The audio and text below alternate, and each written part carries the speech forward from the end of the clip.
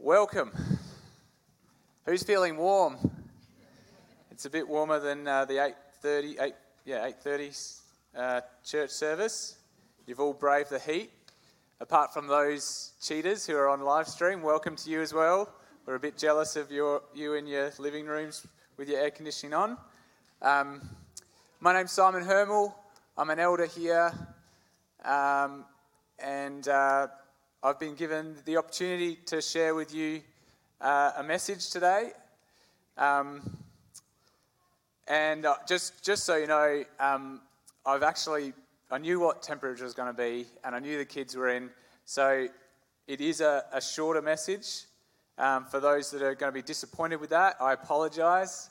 But it's going to be a hot day, and so we're going to get into this story straight away.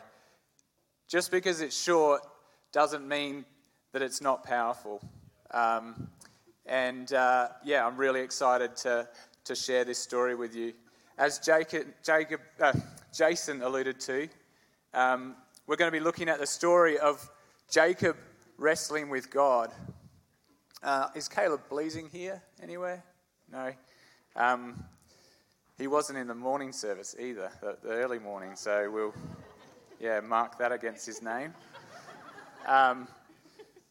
Last year he spoke to me about this story, and he said how much he loved this passage. And so ever since then, I keep coming back to it, because there's something about it, isn't there? Wrestling with God. And as I thought and I prayed about what I was going to share today, God put on my heart this passage. Wrestling with God. Just think about that for a minute. How would that happen? What could that look like? What would that look like? I don't know about you, but even though it's such an abstract idea, something in my spirit gets excited when I think about being able to wrestle with God, having an opportunity to wrestle with God, to have God in front of me and see who He is. There's something deeply vulnerable about stepping into a wrestling match, isn't there? There's a few big bodies at the front here, big units. And Jordan. Sorry, Jordan. But we all love, I don't know about you, when I was younger, I loved a good wrestle. I'm a bit of an old dad now, so I don't wrestle as much as I'd like to. But back in the day, when you went to step into a wrestle, when you saw your opponent, you asked that question, didn't you? Am I strong enough? Am I determined enough? So let me start with asking that question. Are you strong enough? How strong are you? Now, wrestling with anyone is vulnerable enough, right? So imagine what it would be like to wrestle with God. We can't really get our heads around it, can we? Why would God waste His time wrestling with Jacob? It just seems too unrealistic. Why would He bother coming down for just one man? Do you know what I picture when God comes down to wrestle with a man? I picture Aladdin, where the big genie, the big red, terrifying genie comes down and he just squishes Jacob. Or maybe he's a little bit more crafty, a little bit more mystical, and he comes down as Master Oogway from Kung Fu Panda, and just with the pull of a little finger, of some sort of divine whooshy finger hold, you know all about it. Jacob suddenly just turns to dust. We watch the same movies, I think. But that's not the image we get in this story at all, is it? Have a look at the heading in your Bible. It probably says, Jacob wrestled with God. But what we'll come to see in this story is actually God wrestles with Jacob. It might sound like the same thing, but it's so important for us to see that God comes to Jacob. Not in the form of some powerful, almighty being, but as a man. And in this interaction, he clearly reveals something of his nature to Jacob that changes Jacob forever. So much so, his name is changed to Israel, which makes this passage feel even more weighty and important for us to understand. So let's have a read of the passage. Genesis 32:22. That night Jacob got up and took his 2 wives, his 2 maidservants, and his 11 sons, and crossed the ford of Jabbok. After he had sent them across the stream, he sent over all his possessions. So Jacob was left alone, and a man wrestled with him till daybreak.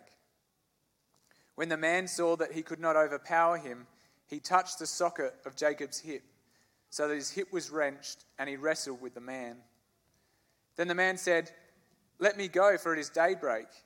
But Jacob replied, "I will not let you go unless you bless me." The man asked him, "What is your name?" "Jacob," he answered. Then the man said, "Your name will no longer be Jacob, but Israel, because you have struggled with God and with man and have overcome." Jacob said, "Please tell me your name." But he replied, "Why do you ask my name?" Then he blessed him there. So Jacob called the place Peniel. I really should have researched how to actually say that, because I don't think that's how it's... It's because I saw God face to face, and yet my life was spared. The sun rose above him as he passed Peniel, and he was limping because of his hip. Therefore, to this day, the Israelites do not eat the tendon attached to the socket of the hip, because the socket of Jacob's hip was touched near the tendon. Let's pray. Father, we come to you today knowing that you come to us, that you come to speak to us today. Despite our weakness, despite our fear, you come to us. And so, Father, I pray that your word would go out today, that you would speak not to our heads, but to our hearts, that you would speak into those things that we are fearful of, that we are insecure of. Speak into that question of always striving to be strong enough, Father. So we ask you to do that in Jesus' name. Amen. So to get our heads around the story, we have to understand Jacob's story so far. So much has come before, and it's hard to summarize it all. But what we need to see is wrestling is not new to Jacob. He's been wrestling for position since before he was even born. In Genesis 25, we're told that even in his mother's womb, he jostled for position with his twin brother. And when his mother, Rebekah, went to God about that, God said, 2 nations are in your womb, and 2 peoples from within you will be separated. 1 people will be stronger than the other, and the older will serve the younger. 1 people will be stronger than the other. There's that word again, strong. So let me ask that question again. How strong are you? Are you strong enough? Do you have a rival? Who is someone you really struggle with? Maybe if you're honest enough, you might even say that you loathe them. Maybe a sibling, a work colleague, a friend of a friend, that person on Instagram that makes their life look perfect, that ignorant person on the chat forum, that angry player on your rival sports team, maybe even another Christian. I want you to think about that person. What kind of emotions do they bring up in you? You see, Esau was Jacob's rival. Jacob's brother Esau was his rival, right from the very beginning. And Esau won the first battle. They battled for position, and Esau managed to beat Jacob out of the womb. That meant that he got the rights to the family inheritance and a special blessing from his father. But he's not the type to just give up. He didn't just let that go. He was so competitive that he actually came out grasping Esau's ankle. And that's what Jacob's name means in Hebrew. It means to seize by the heel, or heel catcher. Now that name in Hebrew is actually not a complimentary name. It has the stigma of someone who is a cheat, who is a con man. And for the early part of Jacob's life, he lives up to his name. Jacob is not a good guy. He is not someone to be looked up to. He refuses to accept defeat of his brother, and he continues fighting his brother for his position. And if you know the story well, you know that Jacob makes some very selfish, deceitful decisions, and he manages to cheat Esau out of his birthright for a cup of soup. Esau was very hungry. And then steals Esau's blessing from his father. He deceives his father into getting the blessing. A woman once said to Spurgeon, "I don't understand why God should say that he hated Esau." Spurgeon replied, "I don't have that problem. My problem is understanding how God loved Jacob." Esau is obviously very upset at Jacob, and he vows to kill Jacob once their father dies. And so Jacob is forced to flee his family, leave the land of his inheritance. But does he learn from his previous mistakes? Not really. He finds himself in another power struggle with his uncle Laban. Basically, everywhere that Jacob goes, he leaves a trail of bad behavior and messy relationships. And yet, all the while, despite Jacob's bad behavior, God remains true to his promise. He continues to draw near to Jacob, to speak to him, to give him dreams and visions, to bless him and make him prosper. So much so that Jacob profits greatly from Laban. And Laban's sons start to turn against him. And so God again comes to Jacob and tells him to go back to his family. Go back to the land of his inheritance. Now, Jacob doesn't just go back. In his usual scheming ways, he sends a messenger ahead to try and charm his brother with compliments. But the messenger returns with some bad news. Esau is on his way to meet him with 400 men.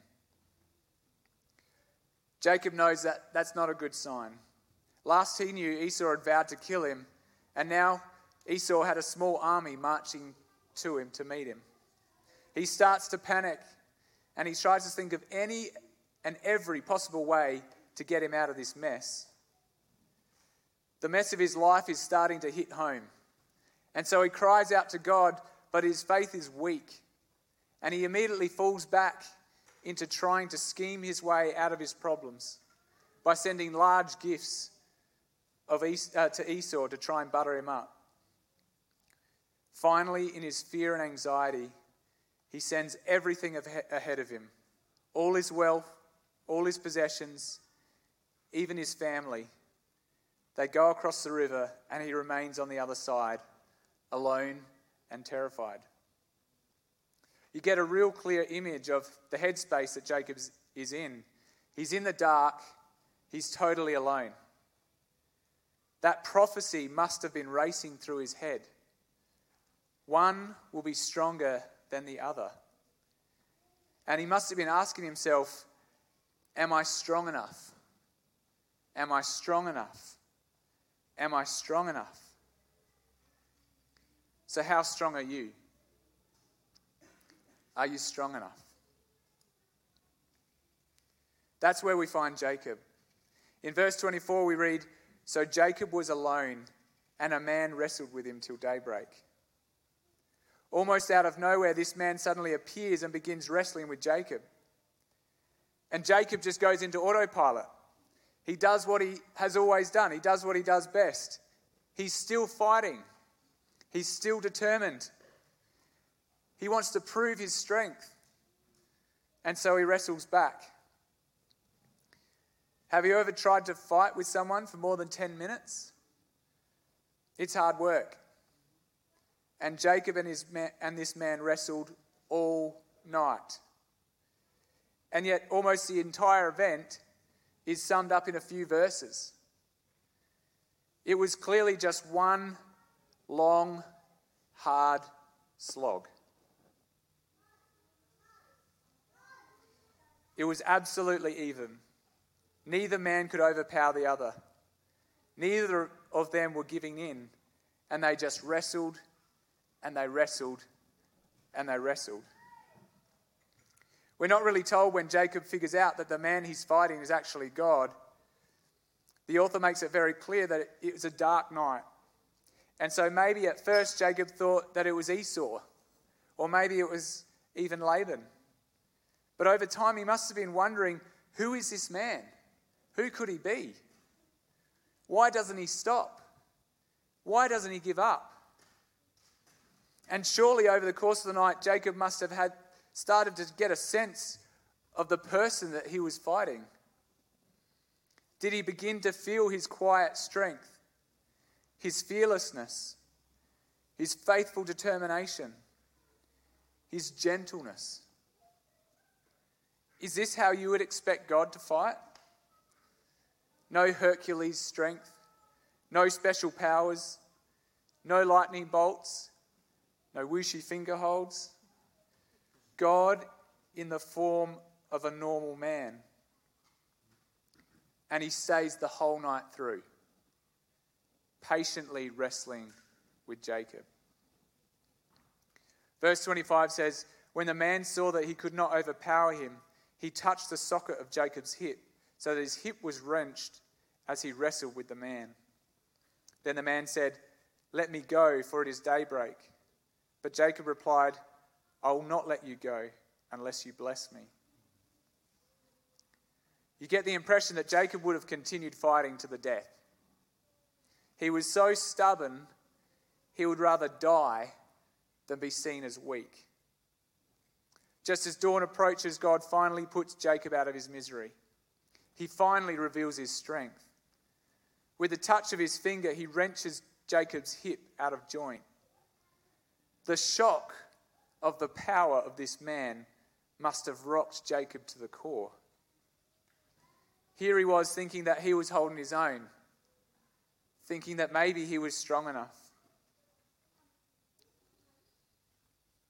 If he didn't know it before, he must have known the man was God now. And he must have been asking himself, why didn't he just do that at the beginning? Why did he spend all night when he had the power to end it in an instant? And this is a turning point in Jacob's life. Jacob finally sees that God doesn't view strength like Jacob views strength. God doesn't come in a display of might. He doesn't come to us to lord it over us. He comes to us in love. He comes to us to reveal his nature to us. He comes to us to have relationship. With all the strength he has left, Jacob clings to God. It's not a fight anymore. He clings to God and he begs him for a blessing. And we see God's nature. We see his grace and mercy because he doesn't leave him there. Not only does he bless him, he gives him a new name, a new identity. He's no longer Jacob, the cheating con man. Verse 28 says, then the man said, your name will no longer be Jacob, but Israel, because you have struggled with God and with humans and have overcome. What does God mean that Jacob overcame? It's pretty clear that he didn't win the wrestling match. And look at verse 33. So Jacob called the place Peniel, saying, it is because I saw God face to face, and yet my life was spared. And later on, he goes on to say that God came to me in my time of distress. So how did Jacob overcome? He overcame by surrendering to God. He overcame by laying down his pride, by finally admitting he couldn't do it in his own strength. In that moment, he saw that all that he considered to be strength in his life was in fact weakness. God came to him and revealed to him what true strength actually was. True strength was love, God's love, pure, perfect love. And in this love, God came down to Jacob, and he wrestled all of Jacob's worldly strength from him. And as Jacob encountered that man, as he stood face to face with love, all his fear, all his striving, all his insecurity disappeared. And when we read on, we know that this encounter was not just superficial.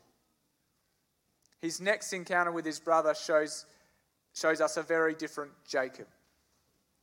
Genesis 33:3 says, he went on ahead, bowed down to the ground 7 times as he approached his brother. But Esau ran to meet Jacob and embraced him. He threw his arms around his neck and kissed him, and they wept. He approaches his reunion with Esau entirely differently. He might have had a limp, but it doesn't cause him to lag behind. He still didn't know how Esau would react to him, but he goes out ahead of his family. And he doesn't just bow once, he bows 7 times. He calls Esau Lord. And later, when Esau declines the gifts that he's offered, he insists that Esau takes them. He's no longer Jacob the cheat. He's Israel, the humble servant. So as the band comes up, I want you to think about how that story speaks to you. Can you identify with Jacob? Do you feel your spirit asking that same question? Am I strong enough? Am I strong enough? There's a much more well-known story in the Bible about a man coming to earth and claiming to be God. His name was Jesus. And Philippians 2:6-11 says this about him. Who being in very nature God, did not consider equality with God something to be used to his own advantage. Rather, he made himself nothing by taking the very nature of a servant, being made in human likeness, and being found in appearance as a man, he humbled himself by becoming obedient to death, even death on a cross. Therefore, God exalted him to the highest place and gave him the name that is above every name, that at the name of Jesus every knee should bow, in heaven and on earth and under the earth, and every tongue acknowledge that Jesus Christ is Lord, to the glory of God our Father. Do you know what Jesus said about weakness? He said, "Blessed are the poor in spirit, for theirs is the kingdom of heaven. Blessed are those who mourn, for they will be comforted. Blessed are the meek, for they will inherit the earth. Blessed are those who hunger and thirst for righteousness, for they will be filled. Blessed are the merciful, for they will be shown mercy. Blessed are the pure in heart, for they will see God. Blessed are the peacemakers, for they will be called children of God. Blessed are those who are persecuted because of righteousness, for theirs is the kingdom of heaven." He goes on to say, if you want to be great in God's kingdom, you have to be the servant of all. So Jesus came down and he healed the sick, and he served us. He fed the hungry. He loved the little ones. He spoke of a different kingdom that was coming. A kingdom of God, the kingdom of God. And he said that he would show us the way. But what did we do to him? We laughed at him. and we called him weak. We scoffed at his teachings. And to prove how strong we were, we lied about him.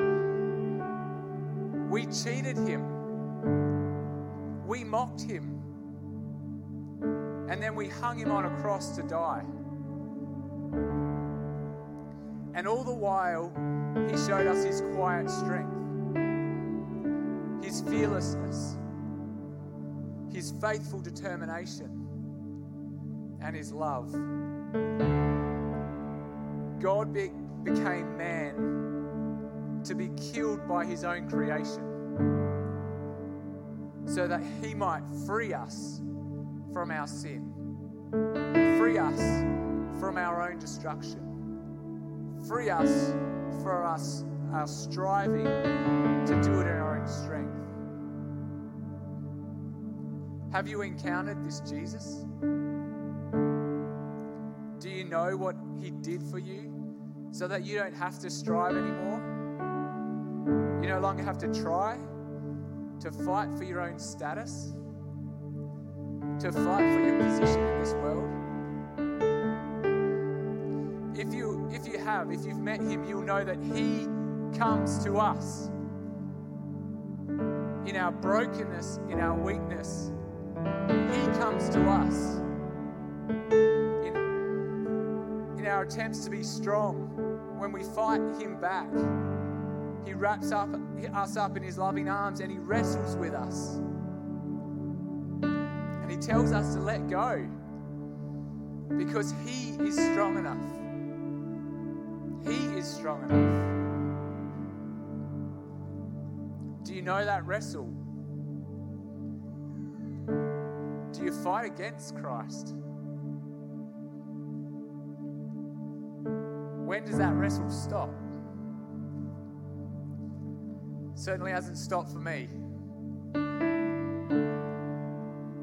I felt like Jacob last night as I prepared this sermon, and I sensed my own weakness, my own pride, my own desire to be something. Do you feel that in yourself? If you want to be great in God's kingdom, you have to be the servant of all.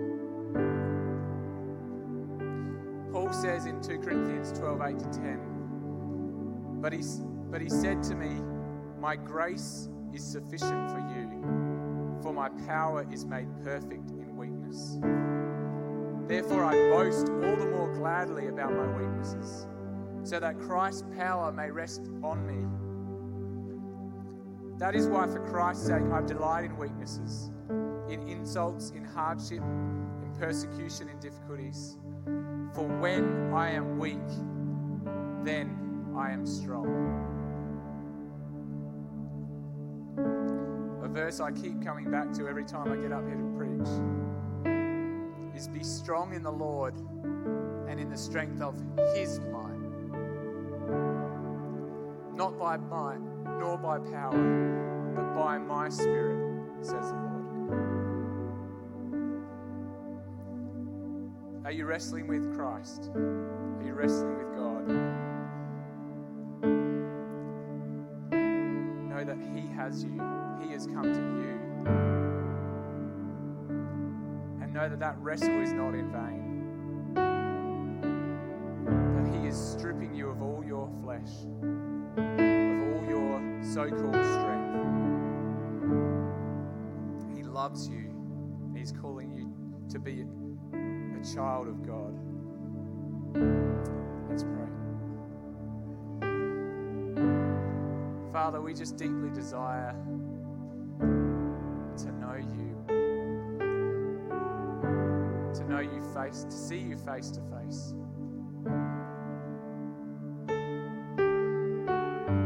To be intimate with you. Would you come to us like you do, like you've come to Jacob, like you come to us. Come to us afresh and show us that the wrestle is out of love. All all the weakness, all the struggle, all the suffering is to bring us freedom and faith and fearlessness.